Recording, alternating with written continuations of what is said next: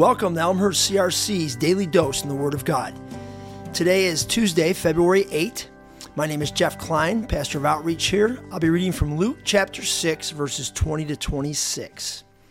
Then Jesus turned to his disciples and said, God blesses you who are poor, for the kingdom of God is yours. God blesses you who are hungry now, for you will be satisfied. God blesses you who weep now, for in due time you will laugh. What blessings await you when people hate you and exclude you and mock you and curse you as evil because you follow the Son of Man? When that happens, be happy. Yes, leap for joy, for a great reward awaits you in heaven. Remember, their ancestors treated the ancient prophets that same way. What sorrow awaits you who are rich, for you have only your happiness now. What sorrow awaits you who are fat and prosperous now, for a time of awful hunger awaits you. What sorrow awaits you who laugh now, for your laughing will turn to mourning and sorrow. What sorrow awaits you who are praised by the crowds, for their ancestors also praised false prophets. Wow, that passage took a real turn. 1 minute offering blessings to the poor, the next minute telling the rich how sorrowful they will be. I believe that one translation talks about their woes, W-O-E-S. This is a rough passage for any of us who live in DuPage County. We are rich. Most of us would say, come on, we're not rich. But we are.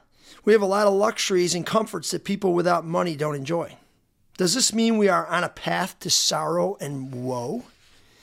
I'm in a relationship with people who are poor. Christina is a 34-year-old woman from All God's Children Orphanage in Honduras. Pam and I had the privilege of being her sponsors for many years. Christina has a college degree earned here in the United States with the help of the leaders of AGC, but Christina lives in Honduras, so jobs are scarce, especially meaningful jobs where she can use her gifts and abilities. Bosses have tried to take advantage of her, and she ends up working 12-hour days for about $14 a day. Her apartment, which is considered a nice one, gets running water maybe 1 hour a day. Pam and I believe that because we are rich, we have responsibility toward Christina and many others God has placed in our paths. It seems like you find sorrow when you spend all your money on you, on what you want, on making the world work for you, on ignoring or shielding yourself from those who are poor. We can't take on the world's massive poverty and inequity, but we can enter into the people's lives that God places right in front of us. So you want not to have full of woe and sorrow?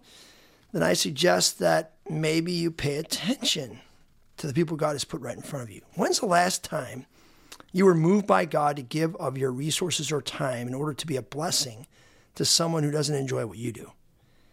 How do you think it helps you enter into Jesus' kingdom reality, reign and rule, when you see the poor, love the poor, and do what you can to bless the poor?